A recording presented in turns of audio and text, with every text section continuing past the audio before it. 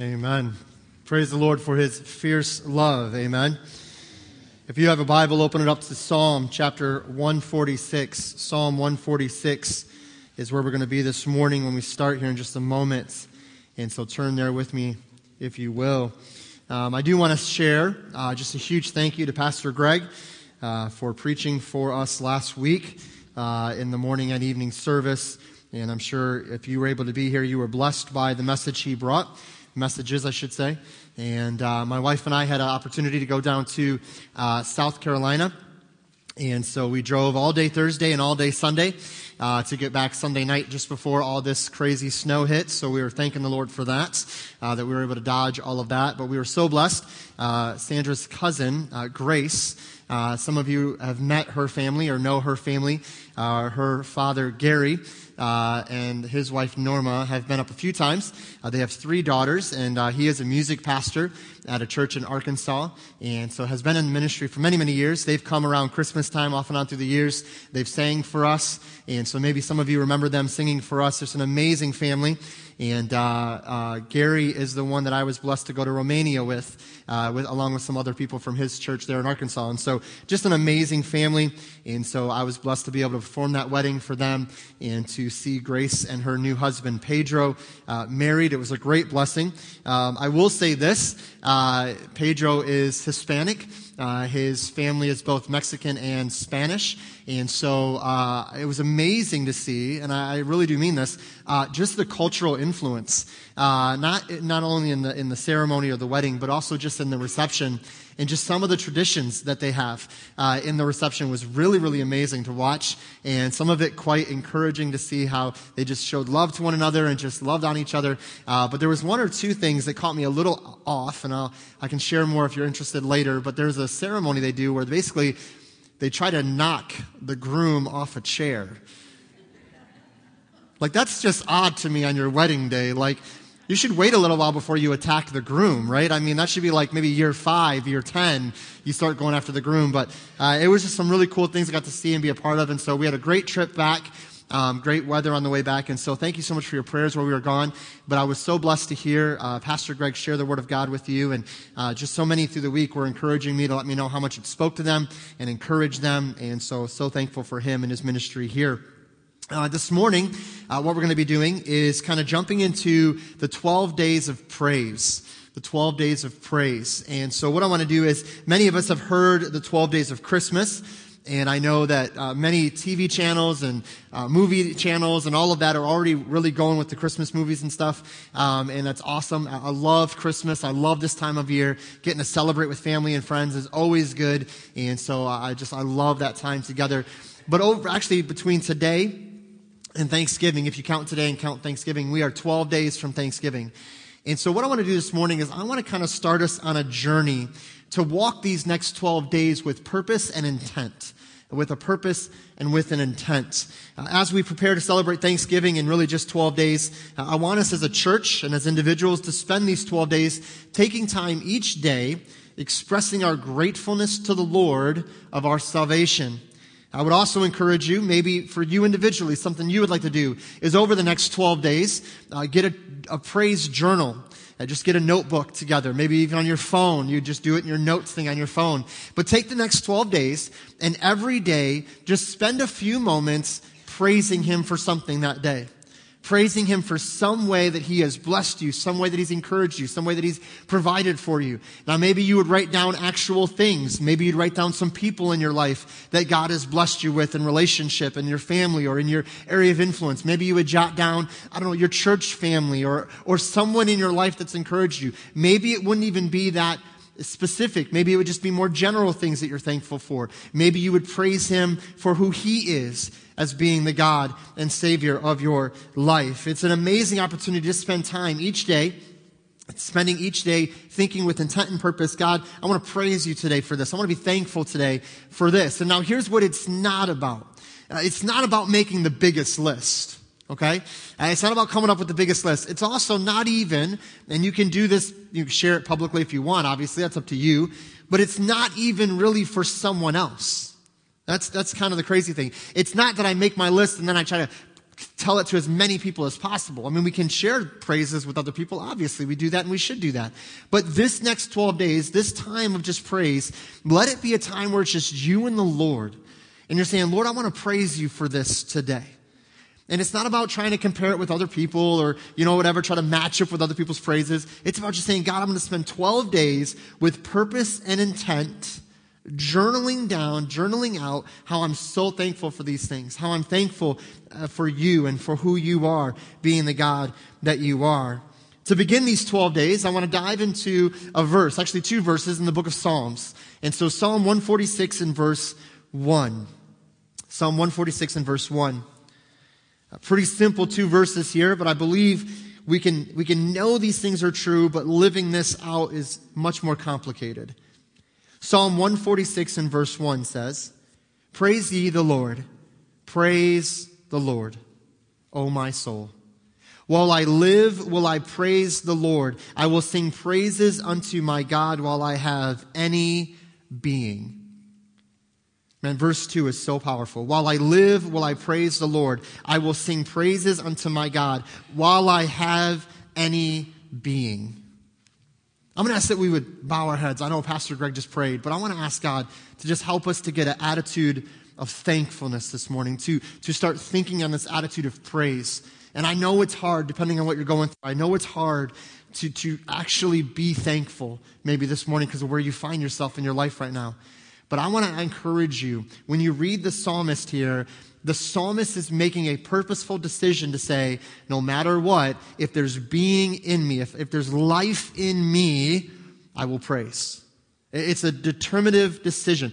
I'm making sure I know this is the case. No matter what circumstances, I will sing praises. I will praise him. And so I want to ask that we would ask for God's help in that, because I can't do that naturally, by the way. I can't come to that on my own. I need God's grace and his strength and his influence and leadership to make this happen in my life. And so let's pray and ask God to do that in our lives today. Father, as we begin this journey of the next 12 days leading up to a day that we call Thanksgiving, a day that's been set aside to show thankfulness and to be grateful for what we have and what we've been blessed with. Lord, I pray that you would help us to begin today with a mindset of praise, with an idea of determining in my heart and mind that no matter what comes ahead, I will praise you. No matter what I'm going through, I will praise you. And Lord, I know that is difficult. I know that is hard. But I pray that you would help us to look beyond our circumstances and our situations and to truly be thankful. And I believe this can be done only by depending on you and leaning on you and your grace. And so, Lord, I'm not saying we got to be happy with what we're going through, that we got to be looking forward to what we're going through necessarily. But, Lord, even going through things we don't want to go through, we can still be thankful if you will give us the right perspective, the right mindset, and that we'll see it in the right way. So, Father, as we walk this out this morning, I pray that you'd help us to understand these things and to apply these things for your glory and for your praise. And we ask it in Jesus' name. Amen. In the book of Psalms, or for some of us, Psalms, depending on if you were saying it when you were a kid, you used to say Psalms. I never did, of course, but some of you maybe stumbled with that. That's kind of like the book of, Job or Job, depending on which way you go with it. It's an amazing book, to be honest. And the reason it's an amazing book is because it reveals to us the hearts and minds of those that loved God, those that followed God. It reveals to us so much about things that people went through. Real people in real time went through great struggles, and they cried out to God. And so many times you read about someone saying, God, where are you? God, why have you forgotten me? God, where did you go? God, how long are you not going to answer this prayer? God, how long are the wicked going to prosper? God. And it's all of this like, God, where'd you go? Why aren't you doing what I believe you should do? And then usually by the end of the psalm, nothing seemingly has changed in the person's life, but now they're like, God, I praise you because I know the God that you are. God, I praise you because I know that what you've done in the past, you'll do it again. God, I'm thanking you for this or that. God, I'm praising you for this or that. And so many times we see this kind of journey of people's faith. And I love that because that's how I can be, right? You ever feel like as a Christian, you're kind of like this? We don't want to be. We don't want to be down here at times, but life is hard. And sometimes we aren't always up here. We don't always feel like we're up here. And so the Psalms, the book of Psalms is amazing because when people are down here, guess what? God doesn't reject them. When the psalmist said, God, I feel pretty low, God doesn't say, oh, I'm sorry, I only take high, upbeat believers today. No, he wants to hear all of it. But the key is, when we're down here, we got to endeavor by God's grace to not stay down there, right? We got to say, no, God, I know I'm in a low spot right now, but I pray that you'd lift me up. I pray that you'd change my mind, renew my thinking, renew the right spirit within me. And so in the book of Psalms, we see so much of this. To give you a little background on the book itself, it's a very large book. If you endeavor to read the book of Psalms, there's so much content. Really, the book of Psalms is divided into 3 books originally and contains some of the most interesting content. The book is primarily written in a form of poetry. That's kind of what we see. It has this flow and rhyme to it at times. Albeit, there are times where we'll read it and go, this doesn't sound like poetry that I know. It's because it's more of a Hebrew understanding of poetry, and so there is a difference there. But among this great literary work, and even in my high school English textbook, I graduated in 2000, and in my high school English 12 textbook was Psalm 23. It's right there. And I remember asking my teacher one time, I was like, wait a minute, we can't teach the Bible, you can't teach me scripture, but here in my textbook, if you said, you tell me read Psalm 23, that's an assignment? Like, how does that mesh up? This is a public school. And she said, well, no, it's a great literary work. And so as an example of literature, that's why it's in your book. The Prodigal Son was in there as well. And so while, yes, it's an amazing book, it's amazing literature, it goes deeper than that, obviously, for us. We find ourselves understanding this is more than just a great work of art as far as literature is concerned. In the book of Psalms, we find the writers themselves desired to praise God with all that is in them. And I pray and I believe we have that same desire today. I believe that every believer, every Christian wants to be praise-focused. Every believer desires to be praise-focused. But life sometimes can get us off track. Life sometimes can get us thinking differently. And so what do? We want to be praise-focused. And we get to this time of year, and what do we always hear about this time of year? What's everybody talking about? Be thankful. Right? People are on Facebook already, and it's so cool, putting down what they're thankful for. I love it. But the question we have to ask is, as believers, as Christians, how do we move from seasonal thanksgiving to a life of praise? How do we move from seasonal thanksgiving, where everyone for the next couple of weeks is going to be really thankful for all the stuff they have, and then right after they're going to fight each other and try to murder each other to get stuff they don't really need at the store? Right? So it's a season. And by the way, listen, I say that kind of tongue-in-cheek. I am so thankful that our nation sets aside a time to be thankful. I think it's so cool that we do that. I think it's great that our nation sets aside a day to praise God for thankful and be thankful. So I'm not making fun of the season. I'm saying, but if we're not careful, we just do it because it's the season. It's like so many people volunteer at soup kitchens and go to thrift places and try to fold clothes for the homeless and do all these things for the homeless or the needy between now and Christmas, but then January and February and March comes around and those places are still needing help.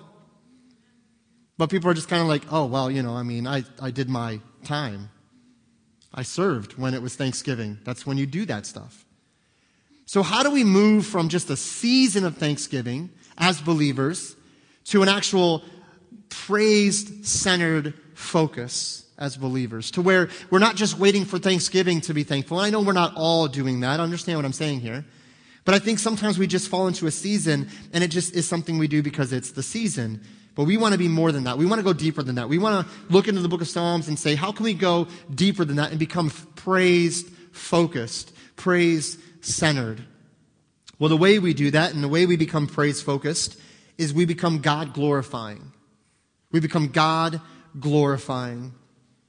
The truth is, to be God-glorifying, we have to be humble. We have to humble ourselves to really be God-glorifying. If I'm puffing myself up, I'm not elevating God, I'm elevating self, which is actually de-escalate or bringing God down. We can't both be up there. And so humility is a key in being God-glorifying. If I'm going to be praise-focused, and it's going to be more than a seasonal thing, I've got to be God-glorifying. It's about Him and promoting Him, which takes great humility. I've referenced it before, but the Westminster Confession said it best when it said this: the chief end of man is to glorify God and enjoy Him forever. The chief end of man is to glorify God and enjoy Him forever. The truth is, a man will experience the highest levels of joy when he is glorifying God. As human beings, as believers, we will experience the highest points of joy when we're glorifying God. When I'm trying to promote self and focus on self and what I want to do, we might have surface happiness or surface joy. But I truly believe the highest levels of joy come from glorifying God. Why? Because that's why I was made. That's why I was created. I was created. You were created to glorify Him. Now, we always say, well, God made us for relationship. It's true. God created us and desires relationship with us. But the ultimate purpose for creating you was not merely relationship. I mean, true or false, did God have relationship with the angels? To a certain degree. Beyond that, God has relationship within Himself, the Trinity. God the Father, God the Son, God the Holy Spirit. There's relationship. And by the way, God the Father doesn't have to fight for unity or oneness with the Son. He doesn't got to try to convince the Son to be in unity with Him. They're always in unity, always in perfect relationship. And so relationship is not the fundamental reason for creation. God's glory in us as we choose to submit ourselves to Him and promote His glory and honor Him and praise Him in all things through relationship. That's the key foundation of why we were created. And so it makes sense then, if that's why I was created by God, then when I'm doing what I was created to do, I should then have the most joy in my life. Now here's the thing. We know we go through things that aren't always happy situations. But joy here, what I'm talking about, is not the same as happiness. See, the joy that we have in Christ, the joy we have in God, it goes beyond circumstances. So when things aren't going the way I want, I still have a joy because it's found in my relationship through salvation with Christ, not in how I feel about Him or what I'm going through. When we become God glorifying, we literally must find ourselves falling face down before a great and holy God, choosing with humility to say, God, you are great and I am not, and I will honor and glorify you and you alone. We will never truly praise until we see the depth of His awe and His wonder. We spoke about the wonder of God and His unapproachable light 2 weeks ago. We talked about the holiness of God and that God dwells in unapproachable lights. That without a mediator between us and God, we could not even enter His presence without being consumed, the Bible says. But now that we have this mediator, we can continue to dwell and look to the awe of God. This last Wednesday, actually, and if any of you are interested, if you weren't able to be there Wednesday, I would love to give you this. It's just a simple kind of listing of all the perfections of God. We also call them the attributes of God. The things that make God God, according to what God's Word reveals to us. His eternity, His holiness, right? His sovereignty, His omniscience, that He's all-knowing and all-powerful and always present at all times. All those attributes and those perfections of God. We just spent time Wednesday night just going through those and talking about how amazing our God is. And then I encourage the group over the next couple of weeks, or maybe even longer, to just take one of those things, or maybe two of those things, and just praise God for being that. Praise God that He is eternal, eternity past and eternity future. Praise God that He is love. Amen? Praise God that He is holy. Praise God that He is always present at all times.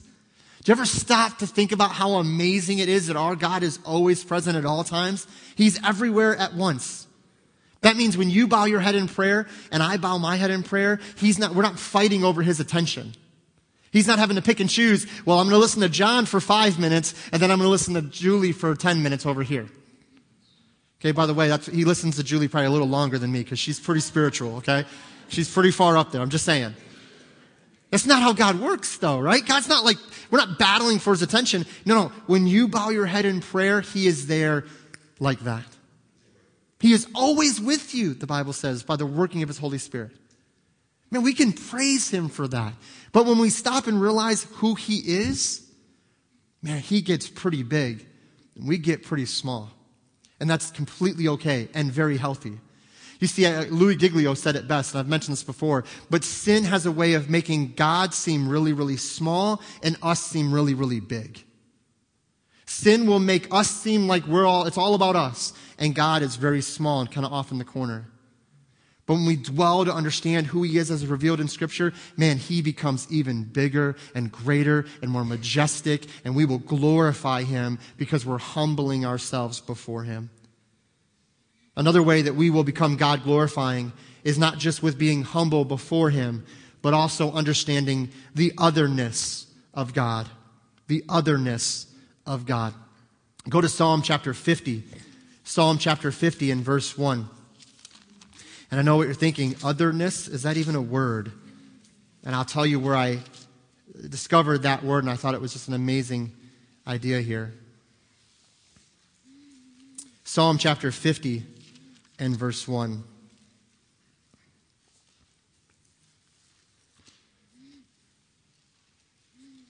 Psalm chapter 50 and verse 1.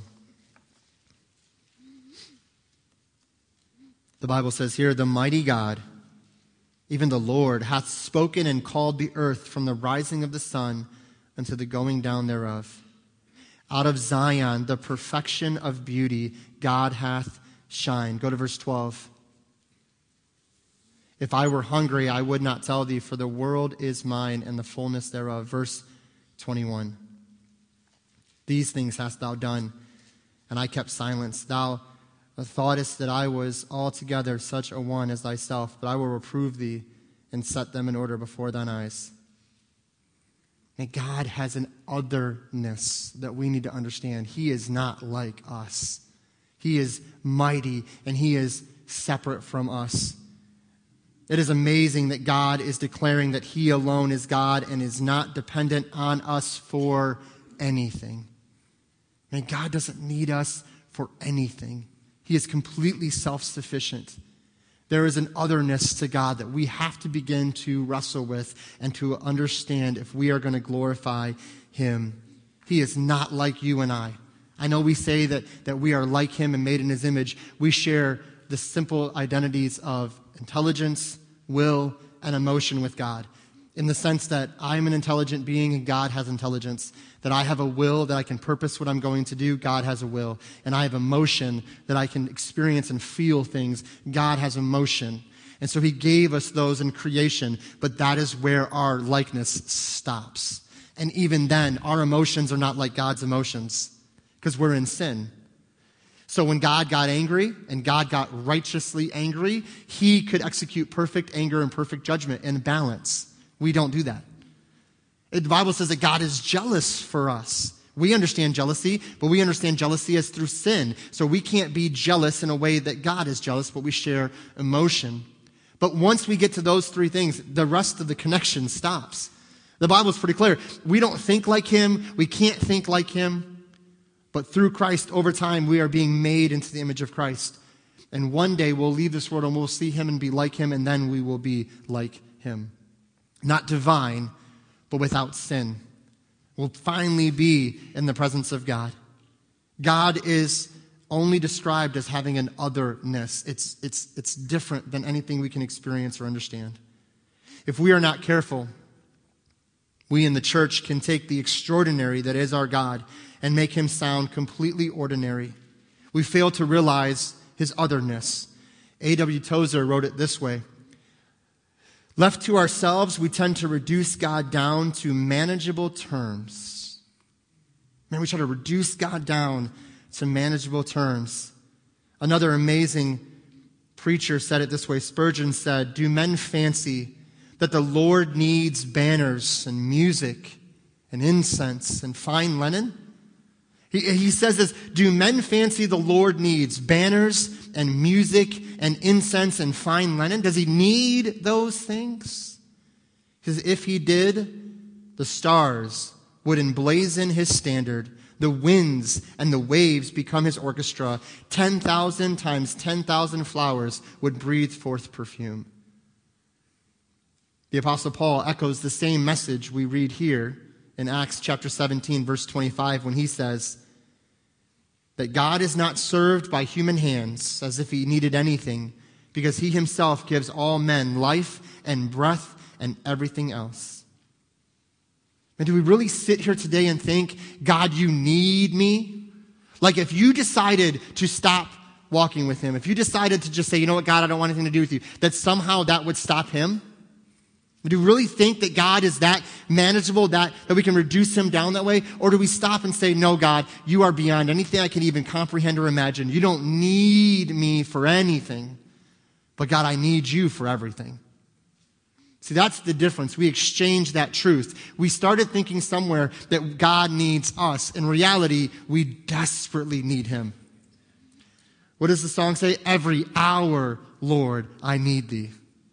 Every hour I need thee. Spurgeon said it well. If he did need those things, look at the majesty of creation. He has all that he could ever want to praise him. Now here's the beauty in this. So then we should just not praise, right? We should just give up and say, well, forget it. He doesn't need it. No. He takes joy in when we praise him. When the voice of the redeemed cry out and sing out and praise him and pray to him and rejoice in him. He doesn't need it, but he desires it because it reflects his glory. It praises him, and he is all about his glory. He loves to hear the praise of his people. As a church today, and as many churches in our county and in our country today, we do not need a new program or a new strategy. Written over half a century ago, it is relevant today when, again, A.W. Tozer also wrote, what the church needs today is a restoration of the vision of the Most High God. See, we don't need to come up with some new way to do something, try and make God more. No. We just need to go back to understanding, man, this is who our God is. And when I understand the otherness of God, when I humble myself before him, I will live in a way that honors and praises him. I don't got to be convinced anymore, do this and don't do that, and check this box and don't check that. And No. When I just realize who he is, I'll desire, by being in relationship with Jesus Christ, to honor him and glorify him. Because how can I do anything else when I realize who he is? To become praise-focused means that we need to become God-glorifying. But also, to become praise-focused means we need to become God-centered. God-centered. The key to a praise focus is being God-centered. Psalm chapter 150, verse 1. Go back towards the back of the book of Psalms, Psalm 150.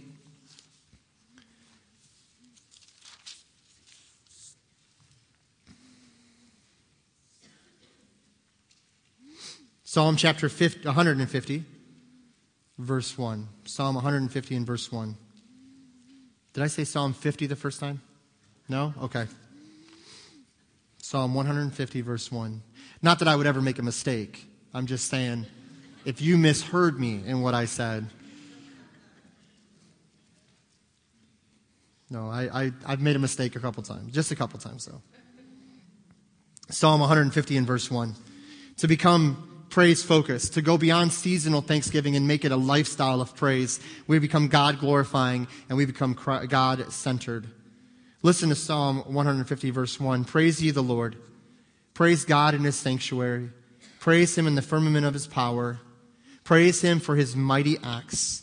Praise him according to his excellent greatness. Praise him with the sound of the trumpet. And Anthony said, amen. Right? No, my son plays trumpet. Anyway. Praise him with the psaltery and the harp. Praise him with the timbrel and dance. Praise him with the stringed instruments and organs. Praise him upon the loud cymbals. Praise him upon the high-sounding cymbals. Here's the key. Verse 6. This is the key. If we get nothing else this morning, we got to get this. Verse 6. Let everything that has breath praise the Lord. Again, praise ye the Lord. When we read this psalm and we read all these things that are talked about being used to praise him, I want us to understand that in just these few 6 verses, we see the who, the where, the why, and the how of praise. We see the who, the where, the why, and the how of praise in just 6 simple verses. So the who of praise, who is called to praise him? The Bible says everything that breathes. If it breathes, it should praise him. The where of praise. Where does praise take place? The Bible makes it clear everywhere, both in and out of the church. Everywhere praise takes place. The why of praise. Why in the world would I even want to praise him? Why would I want to stop and take time out of my schedule, out of my day, to even acknowledge and praise him? The reason, or the why, is because of every act and attribute of God. Not only of who God is, but of what God has done and what God will do gives us the why of praise. And then the how of praise. How do I praise him? Well, simply put, with everything. How do I praise God? With everything you praise him. We see some examples of praise in this passage, but I want to be clear, these are not exhaustive examples. The means of praise go way beyond a list of actions or instruments. Also, in just these 6 verses, we are commanded to praise the Lord 13 times. 13 times we're commanded to praise the Lord. This word praise is in the Hebrew word halal, which means boast or shine the glory of God. To boast or shine the glory of God. This idea leads to the word hallelujah, or praise the Lord. See, when the psalmist is writing here, it's an acclamation, it's an encouragement, I should say it's a declaration to praise the Lord everywhere, at all times, with everything that you have. And isn't this the whole story of relationship between God and God's people? With everything, love the Lord, right? With your heart, mind, body, and soul. With everything, love him. Even Paul says later in the New Testament, whatsoever you do, whatever you eat, whatever you drink, whatever you do, doesn't matter, do all to the what? The glory of God. Man, we glorify him in all things. And how do we do that? Becoming God-centered. God-centered. One author said this about this idea. I wonder how many of us could honestly say praising God characterizes my life. So think on that for just a moment. How many of us, and again, understand what I say when I mean this, because I want to be clear. I'm not saying we got to walk around all the time being like, oh, praise Jesus, because I found, chicken at Walmart for like $1.89 a pound or something, okay? You ain't got to make a big scene about it. That's not what I'm getting at, okay? If you're in the produce section and you're getting excited because you found some celery on sale or something, that's great. But I'm not talking about necessarily these outward expressions or these, every 5 minutes you're like, praise the Lord, hallelujah, amen, and all this. If that's how you want to praise and that's how God is leading you, fine, whatever. But it doesn't have to be that. When I ask the question of, does praising God characterize your life, it doesn't have to be a show. It doesn't got to be some big expression. It can be something just simple between you and God where you say, God, I want to thank you for that today. God, I want to praise you for this today. Maybe you share with someone, hey, I just want you to know I've been praying for you. I'm praising God that he answered that prayer. It doesn't got to be a big show. It doesn't got to even be verbalized between you and someone else. It might just be between you and the Lord. And so when I say, does praising God characterize your life, it can be something so simple. Something so simple. It doesn't have to be maybe the big show that we think it has to be at times in our life. He goes on to say this, the extent to which we cannot say that praising God characterizes my life, the extent to which we cannot say that reflects the extent to which we are not God-centered. The extent to which we cannot say that praising God characterizes my life, is the extent to which we cannot say we are God-centered. We're not to be praise-centered, but God-centered. A God-centered person will be a person of praise. As God's people, we should be focused on him in every situation, and therefore, we should be people of praise. See, this season, we're not praise-centered, we're praise-focused, because we're God-centered. We're God-centered, he's everything to us, therefore, our focus becomes that of praise. But the question arises, why not praise-centered? Why not praise-centered? Why do I have to be God-centered to be praise-focused? Why not just focus everything on praise and be praise-centered? The simple answer is that there will be many days when you do not feel like you have anything to praise him for. We can tend to connect our praise of him for the stuff he blesses us with in that moment. Now, what's the truth? He does bless us, right? We are blessed beyond measure. Amen?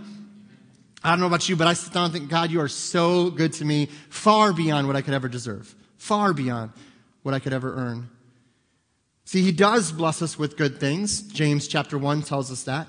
And we should be thankful and praise him for those things, but the things are not the key.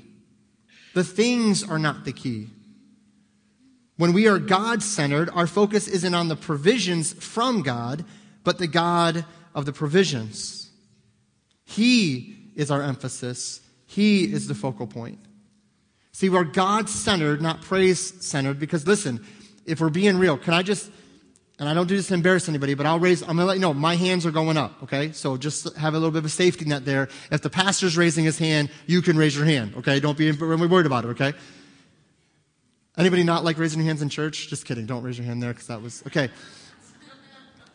I always love doing that. They're like, me, I don't like doing it. Well, okay. How many of you would be honest enough to say that this last week, there have been moments where you didn't feel like praising God? Raise your hand. And look around for a moment. Take a moment, look around. You know why? You can put your hands on. You know why that's so powerful? Because we're not always going to feel like praising Him. But He's always God. See, that's the difference. If I'm God-centered and I'm focused on Him, I'm glorifying Him, I'm humble before Him, I understand, at least to the finite way I can, the otherness of God. Man, He is great, the greatness of His majesty. He's always that. When I don't feel like He's that, when I don't feel like praising Him, He doesn't change. By the way, there's a term for that in theology. It's called the immutability of God. And that big fancy word, immutability, literally means He doesn't change. Praise God, He doesn't change. Because you know what? He saved you yesterday. He's saving you now, and He will save you tomorrow. And praise God that He doesn't decide at any given moment to say, nope, it's all off. The whole promise is gone. I've changed my mind. Praise God. He says in His word, I will never change. And so He doesn't change. What changes is our emotions, our perspectives, our situations, our circumstances. And we try to make Him that on-demand God that He's never called to be, right? God, I don't feel like praising You today because You didn't show up when I thought You would. Man, praise God, He's never failed, though. He's always on time. So when we're God-centered, our praise will flow out of that. And even when we don't feel like it, we'll do like what the psalmist says. No. My soul will praise Him, period. Because He is God, not because I feel like it. So kind of wrap this up, I want to put it kind of in a simple conclusion. These 12 days leading up to Thanksgiving, I want to challenge us to do something. I know we talked about the journal.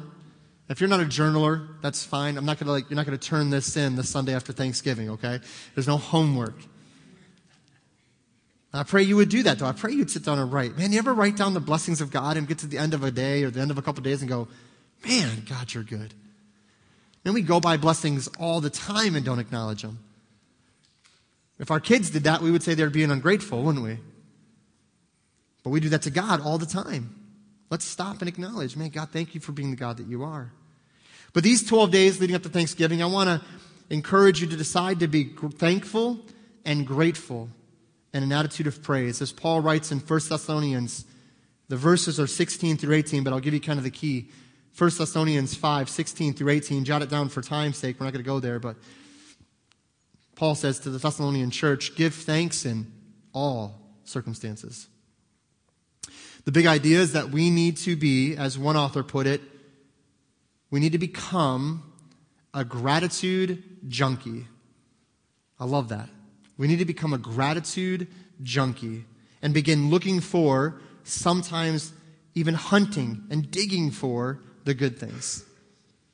The things that give us pleasure, comfort, joy, and stir up gratefulness. Then pause and simply whisper a quiet thank you. And we need to be honest enough to say, God, I'm gonna purpose that the next 12 days, and by the way, I hope you're catching this, it's not going to end at Thanksgiving. That's the point. This is just the beginning to a lifestyle of saying, God, I'm centered on You, I'm glorifying You, and I'm praising You. But I'm going to search out the good things. Man, you know why I say search out? Because it's hard sometimes to find the good things, isn't it?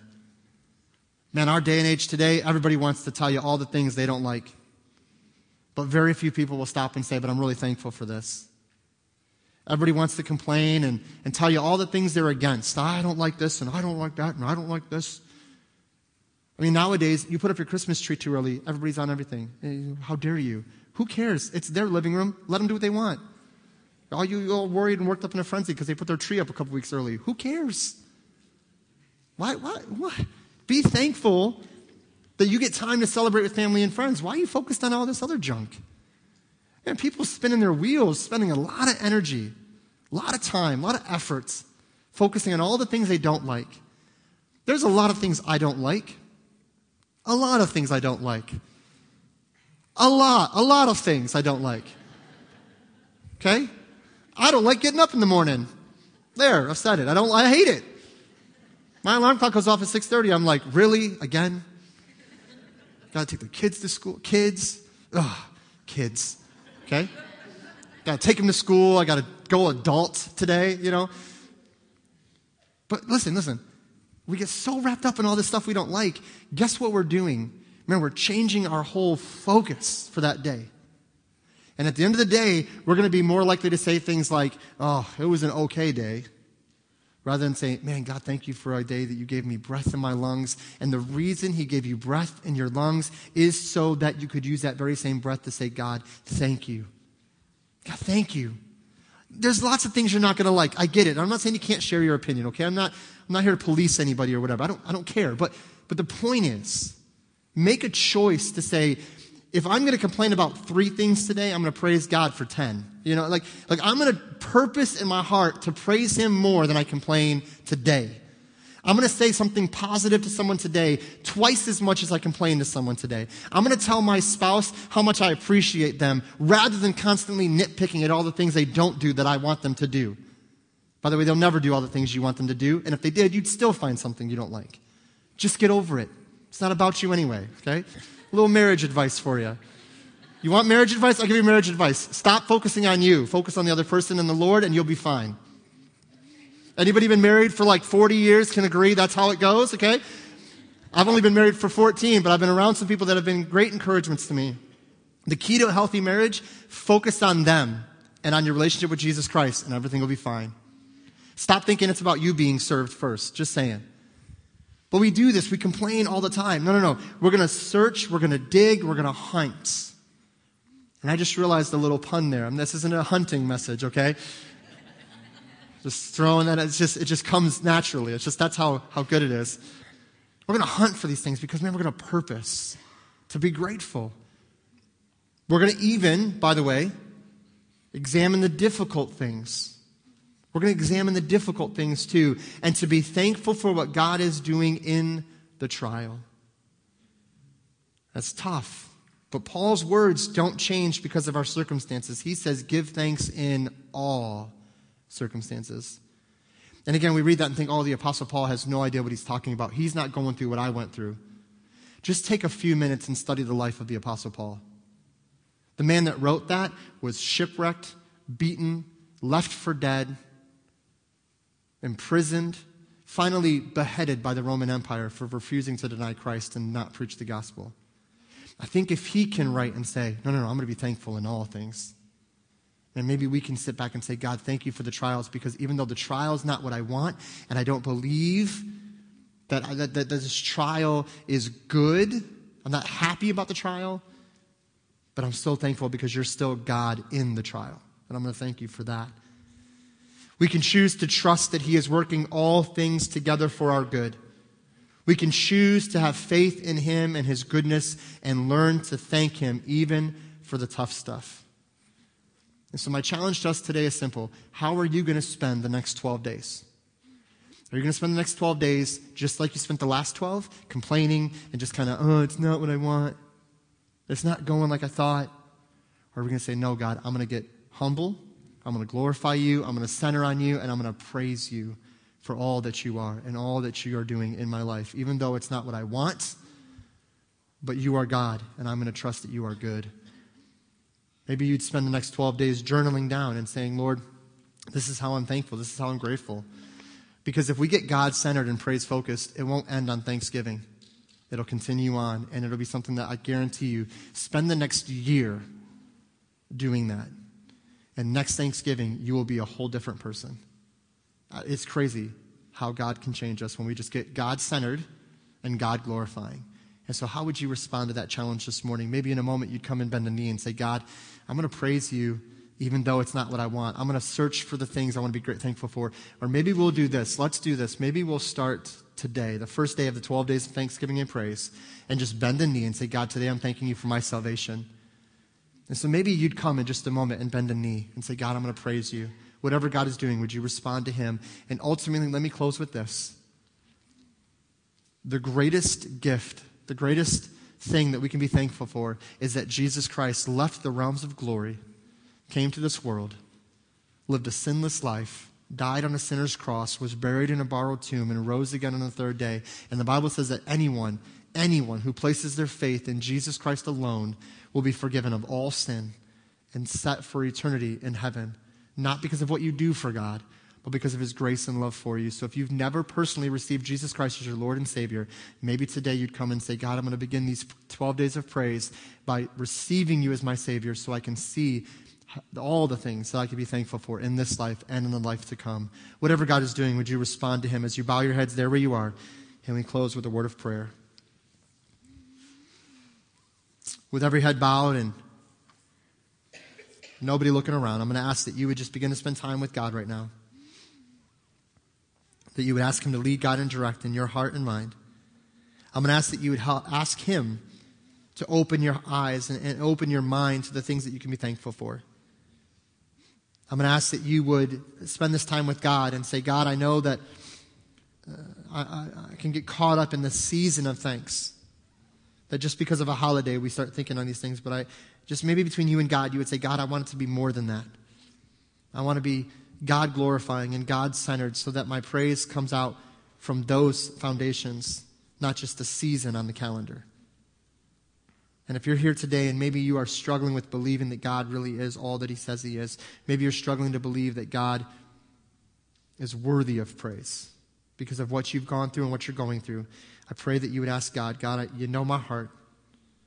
You know I don't get it. God, you know I'm angry about what you're doing or what's going on in my life. I pray that as you're praying that to God, that you would realize that God's not doing anything to you. Yes, God is allowing some trials into your life.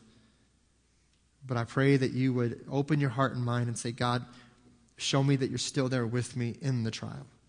And that while I don't understand what this is about or what purpose you're going to bring from this, I do know this, that you're working all things together for good. That you are making me to the image of Christ, that somebody else would come to know Christ through this experience. Father, we pray that you would be glorified in all that has been said and done and all that will be said and done. I pray for those here today, Lord, that are struggling in this area of gratitude, struggling in this area of praise. I pray that we would know and that they would know that you are worthy of all that we could give. May we use every breath we've been gifted to praise you. And so, Father, thank you for all that you're doing, we ask in Jesus' name. Amen. Would you stand to your feet this morning as the praise band leads us in a song of invitation? Again, how are you going to start the 12 days?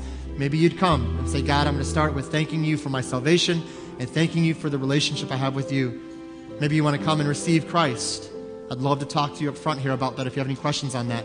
Whatever God is doing, would you respond to him? Maybe you'd come and pray, bend a knee and say, thank you, Lord, for all that you are and all that you're doing.